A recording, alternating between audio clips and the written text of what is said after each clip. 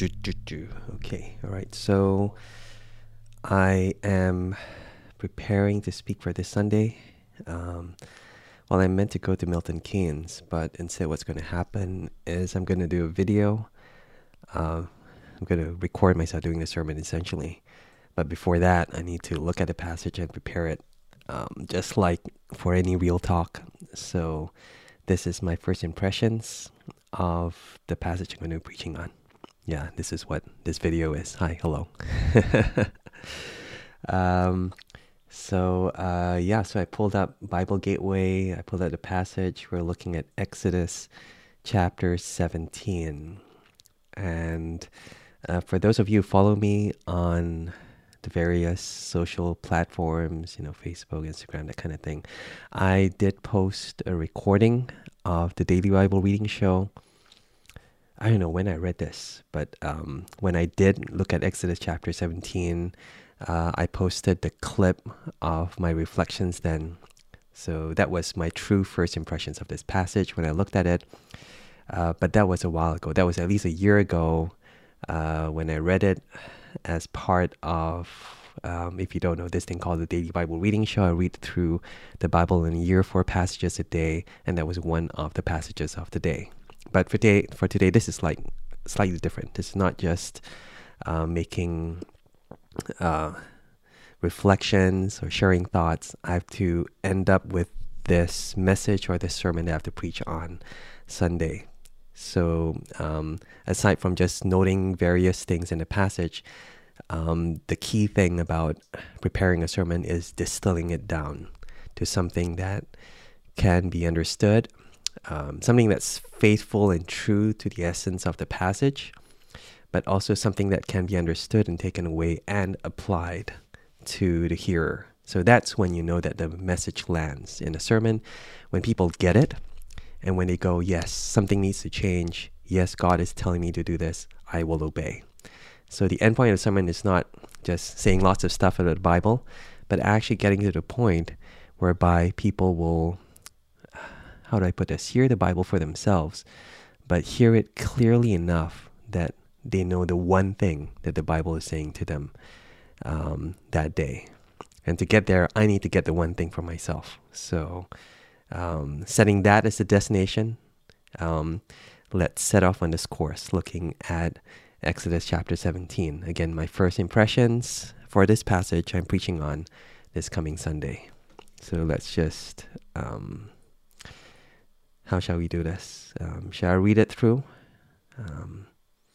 I'll see. Maybe I might make stops and make observations along the way. But this is Exodus chapter 17, the ESV version.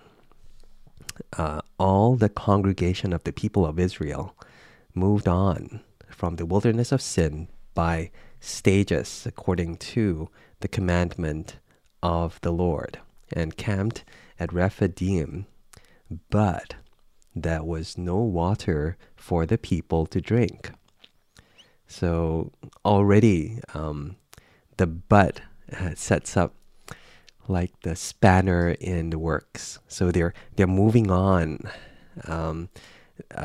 into the desert. This whole congregation of the people of Israel, they're moving according to stages. I guess that means there's a kind of instruction as to which tribes and which peoples are meant to move in what order, because there's just so many of them. But something kind of like spoils this huge operation, and that's the lack of water. They're camped there, they're meant to move on from there, but there was no water for the people to drink. So already in the first verse, it's setting up this problem that affects everyone in this huge camp that sets to derail this operation. And again, the destination for them is to get to the promised land. The destination for them is to be essentially saved out of Egypt into this new land that God is giving them, this promised land in Israel. Okay, so verse 2, therefore, picking up from verse 1, there was no water for the people to drink. Verse 2, therefore, as they have no water, the people quarreled with Moses and said, give us water to drink. And Moses said to them, why do you quarrel with me? Why do you test the Lord? So the people are complaining to their line manager. And I guess it's just worth picturing the scale of this complaint. 600,000 men, so not including women and children, so possibly like 1 million travelers in the desert, all with this one complaint, rising up to this just one guy, Moses, saying, "Hey Moses, fix this problem. Give us water. Give all of us water." And what Moses says is, "Why are you complaining against me?" He says, "Why do you quarrel with me?" But at the same time, he says, "Why do you test the Lord?" As if it's one and the same thing. Maybe they don't realize that by complaining against Moses, they're complaining against God. They're essentially saying to God, "God, why aren't you doing your job?" They think all they're doing is they're complaining about, their line manager, someone under God, someone less than God. But Moses is essentially saying that, maybe exposing their hearts, thinking that they can get away with this complaint because they're not directly complaining to God. They're complaining to someone who works for God. Kind of like if you complain to your pastor or to your Bible study leader, or maybe about your pastor. Maybe that would be a good comparison. You just complain about your Bible study leader and your pastor, but actually it masks your kind of like dissatisfaction with something that that God is responsible for in your life. But you don't want to say it's God, but you just say, "Oh, it's just that guy that God has put in my life. Don't like him."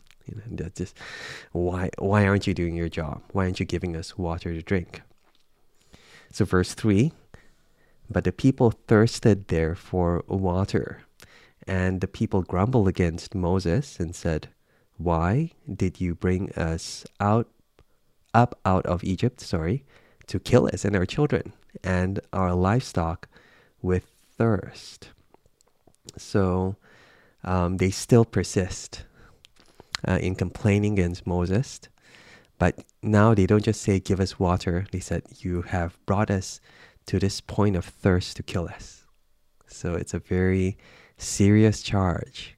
They're essentially saying that Moses has doomed them, or that Moses, through his irresponsibility, maybe they're not going that far, but they're saying, "Moses, you know that the consequence of your bad leadership is that all of us are going to die.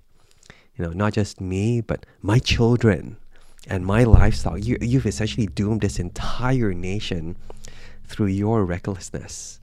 And this should sound familiar. Sometimes when you make complaints against national leaders, that's the kind of thing that you say to them. And there might be warrant for that. When you have a bad national leader, their decisions affect the entire country. When they destroy the economy or they cause this national crisis, like for example, a war or something like that, it is almost right to blame the leader.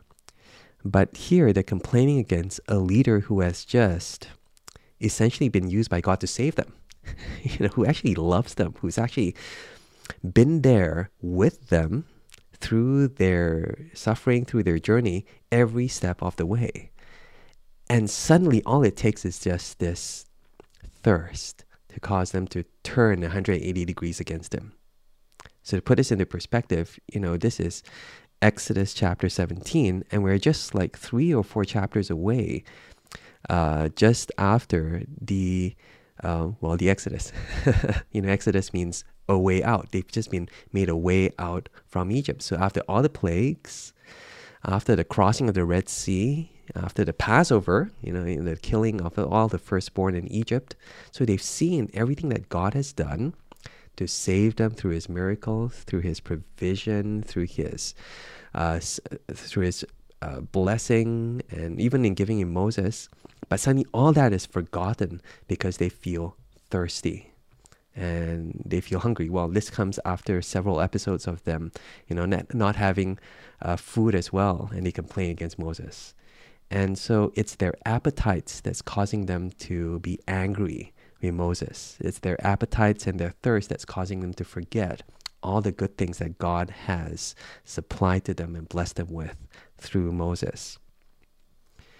And so it's a very big charge, but essentially it's unfounded. It's fickle. It's something that, how do you put this? It's something that we all do in the spur of a moment, I guess. Yeah. I think it kind of says that it doesn't take very much for us to forget all the blessings of God.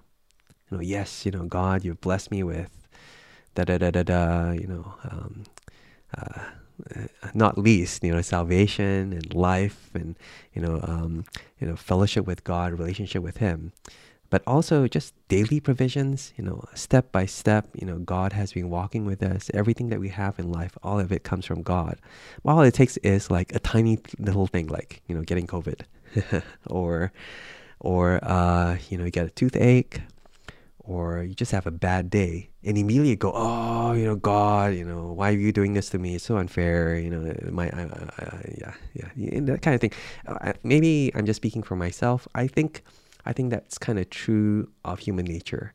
We are very forgetful, very fickle, and we don't often weigh any kind of short-term inconveniences against the long-term blessings and faithfulness of God.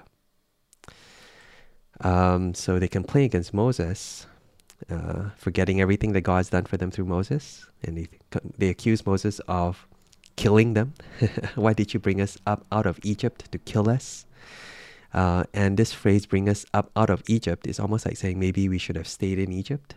We should have stayed in the situation we were in before, forgetting that they were slaves and they were oppressed. So why do you save us from slavery, only to kill us now?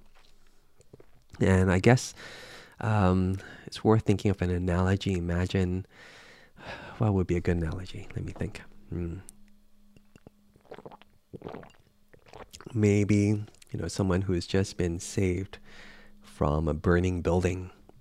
Someone like heroically comes in, breaks through the glass, and then, and then you cover it in smoke, and there's flames all around, and they cover you with a fire blanket, and then they say, come on, we'll save you out of this fire.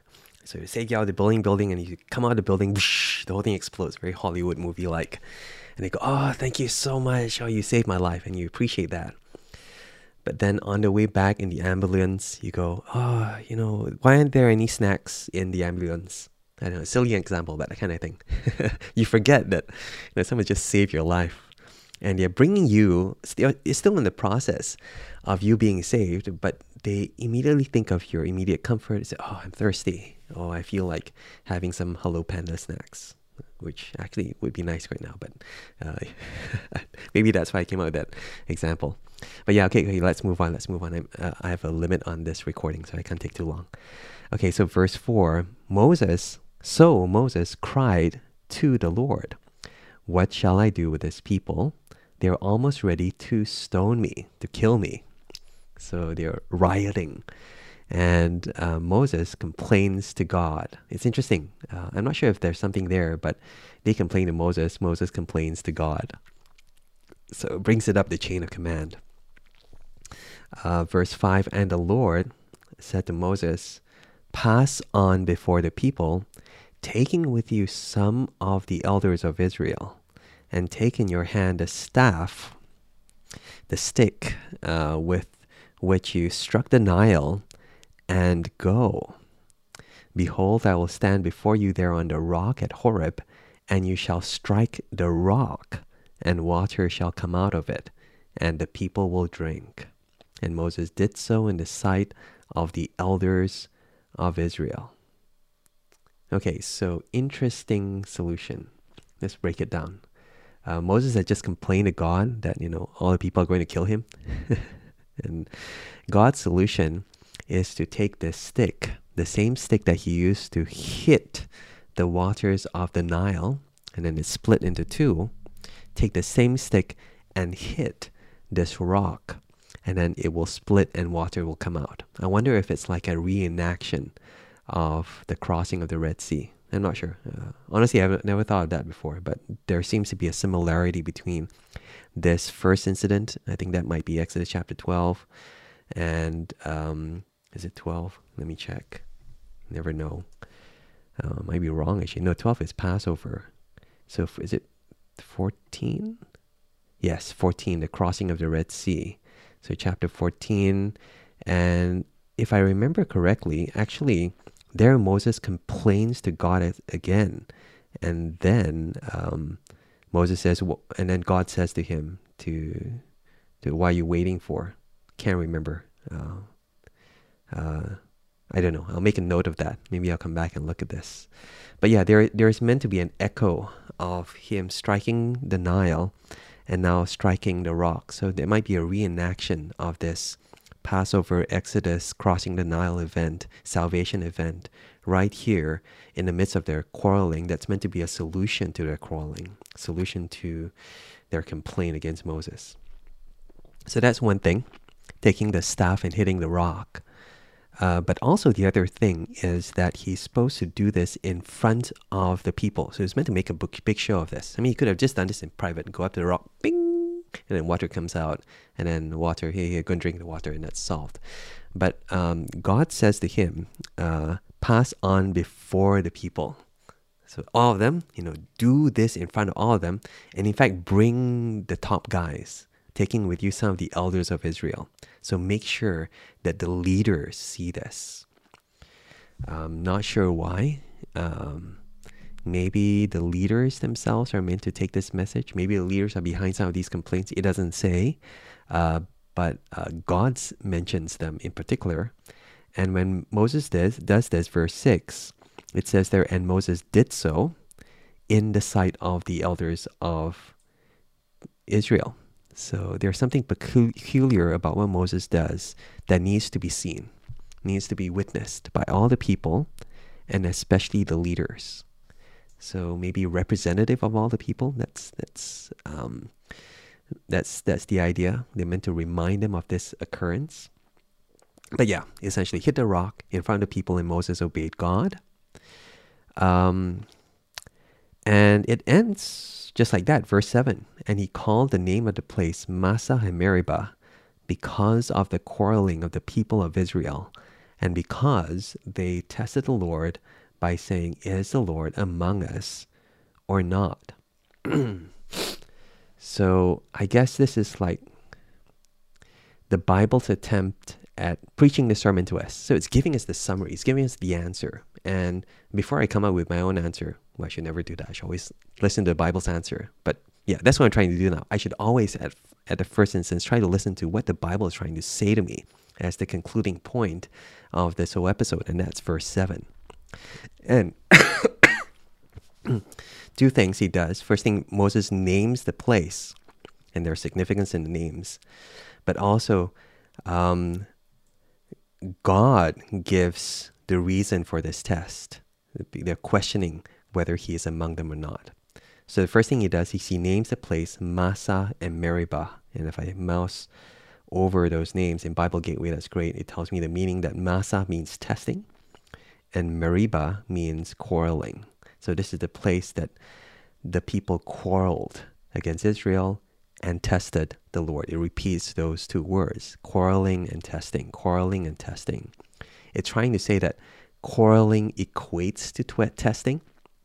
That means if you replace those words with maybe like gossiping and rebelling, it's just words. I'm just saying stuff, or bringing up things that are uncomfortable in life. That's just words. Quarreling. But testing, it's actually, testing means putting God to the test. It's questioning God's authority, questioning God's presence in their lives, as if God isn't good, God isn't there, and God is maybe far away, distant from them. And that's the second thing that God himself identifies as the reason for all these chaos that's going on in their hearts, this quarreling, this testing. It says there, the Lord, by saying, because they tested God by doing this, by saying, is the Lord among us or not? So that's interesting. So the way in which you test God is by saying, God, are you there? Which honestly, to me, that sounds very familiar. The thing that I often say to God, and I'm not proud of this, but oftentimes when something really bad happens, I go, I don't just go, God, this is unfair. I do say that, but often I go, where are you, God? Why aren't you doing something about this? And it's almost like me complaining to the person at McDonald's. If say they get my order wrong, I say, why aren't you doing something about this? You're not doing your job, that kind of thing. But this is more serious. It's saying that God does not love us. I think that's the kind of overtone that goes behind this, is God with us or not.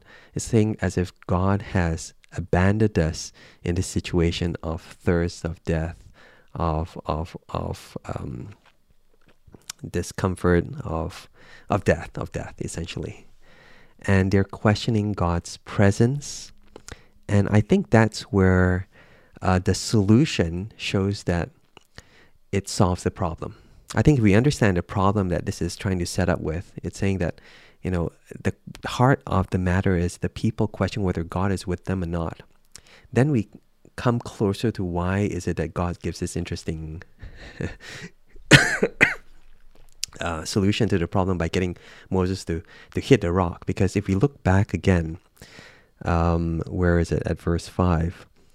And the Lord said to Moses, pass on before the people, take the leaders with you, take the staff which you stuck in the Nile, and go. And then verse 6, God says, behold, I will stand before you there on the rock at Horeb.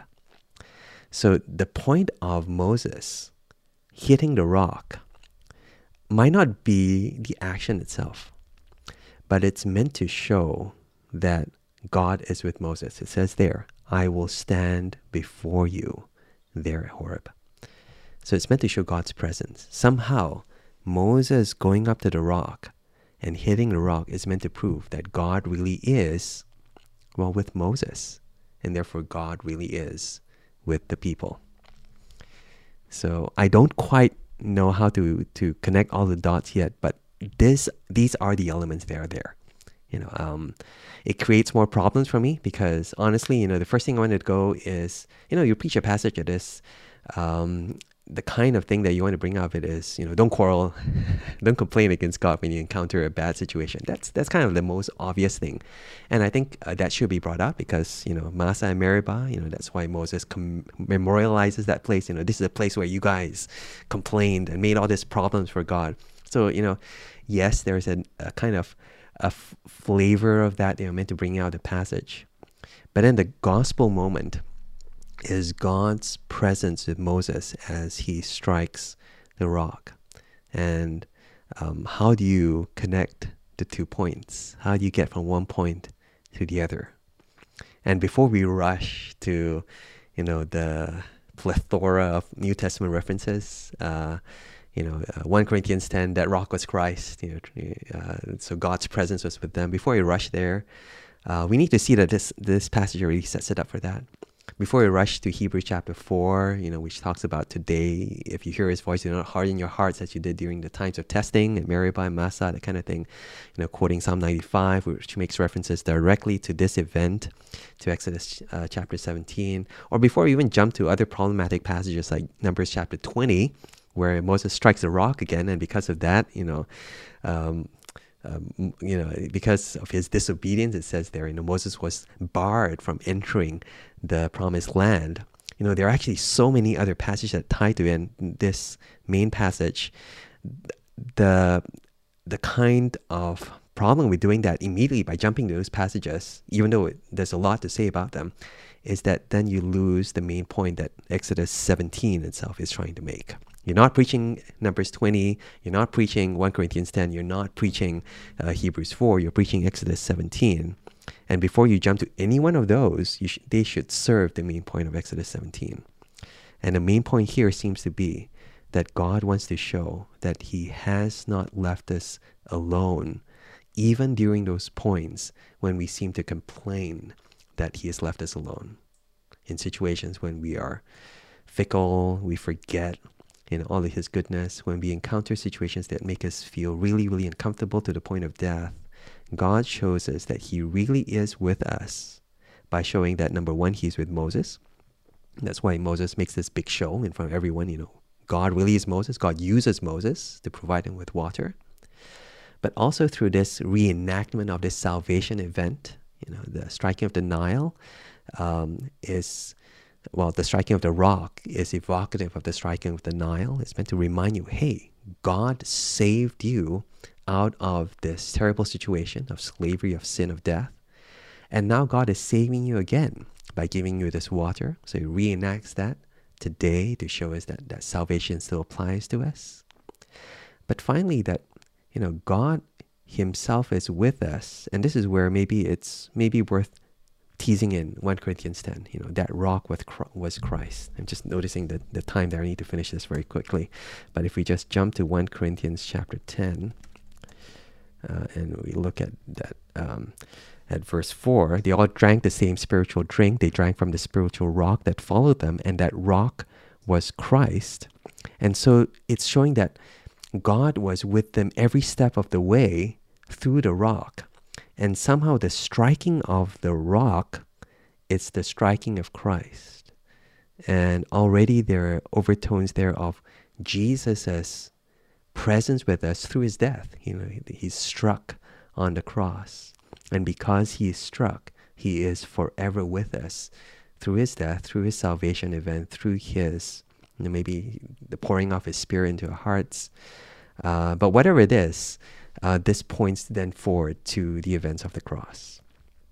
And I'm going to stop there because I think I need to pick this up at a later episode. But yeah, as far as first impressions go, more problems than solutions. But I think I'll have to think about Exodus 17 before I jump to those other passages. I think that's the big idea of this. And I'll be chewing on this before I sleep tonight. It's like, what time is it? 10:28 already. It's about time to sleep already. And I'll wake up tomorrow, and maybe tomorrow night I pick up with another episode where I will look at how I craft the message together, distill it down to something that is manageable, and come up with some interesting illustrations. But yeah, thank you for joining me. This has been my very random take of first impressions on Exodus chapter 17. But this is real. This is how you know it's real. This is not planned or rehearsed or anything, but this really is me preparing, looking at the passage, trying to make sense of it, to be faithful to the main message of that, so that I can be as faithful in communicating it when I do speak it on video. I'm not preaching it live, but do the video for the guys at Milton Keynes. If you're watching this from Milton Keynes, so sorry again, can't be there. I'm a lot better, but actually I thought I was a lot better yesterday, but I was kind of knocked out today again. So getting there, by God's grace. Thank you for praying. Thank you for the words of concern again. I should end with a prayer. Heavenly Father, thank you so much that you're with us, especially during those times when we think that you aren't. Forgive us when we forget the fullness of your salvation through Christ, when we encounter the fickleness of our hearts, when we get hungry or thirsty, or we think that we have been shortchanged of something that we are owed. We are not owed anything. You've given us everything in Christ.